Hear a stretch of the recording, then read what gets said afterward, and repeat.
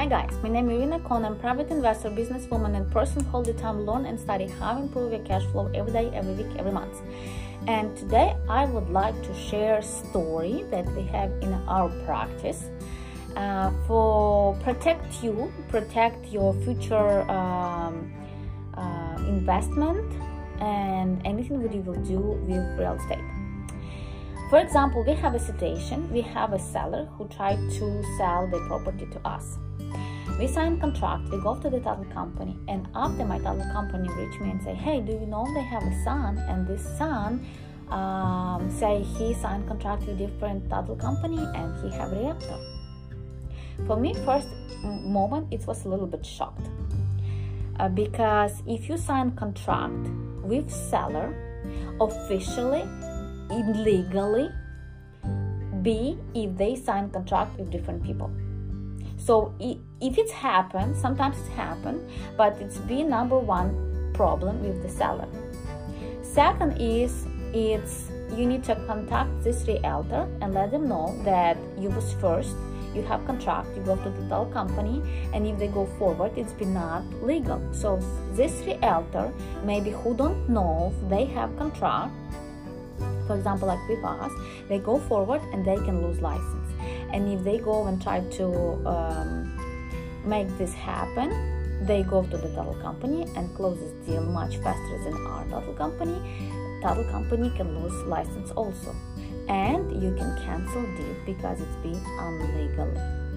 So for example, when my title company contact me and say, hey, they have a son and son signed contract with realtor, it's not correct, because doesn't matter if son won't have more money and if it's not owner and he don't have anything to do with property, he cannot sign contract with any realtor, any buyers, anybody.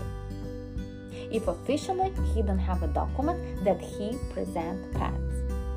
If he want just making more money, it's illegal. But if he have a document that he present parents because parents very old or have sickness, like for example like Alzheimer, it means he have officially medical documents and he have notarized signature that it's legal.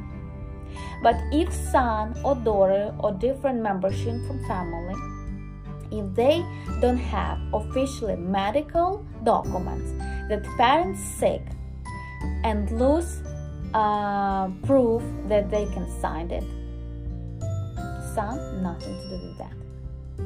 So please double check who signed contract.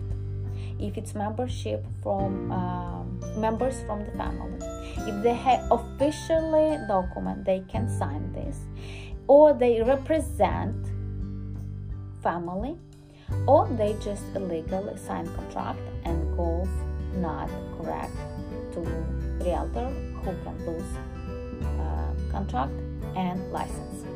So please double check. If you need help, you can make a comment, subscribe, or maybe you can share a story. If you have same situation, what you did with this situation, and maybe we could help you.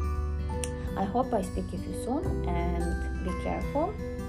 I hope my information will be happy to share.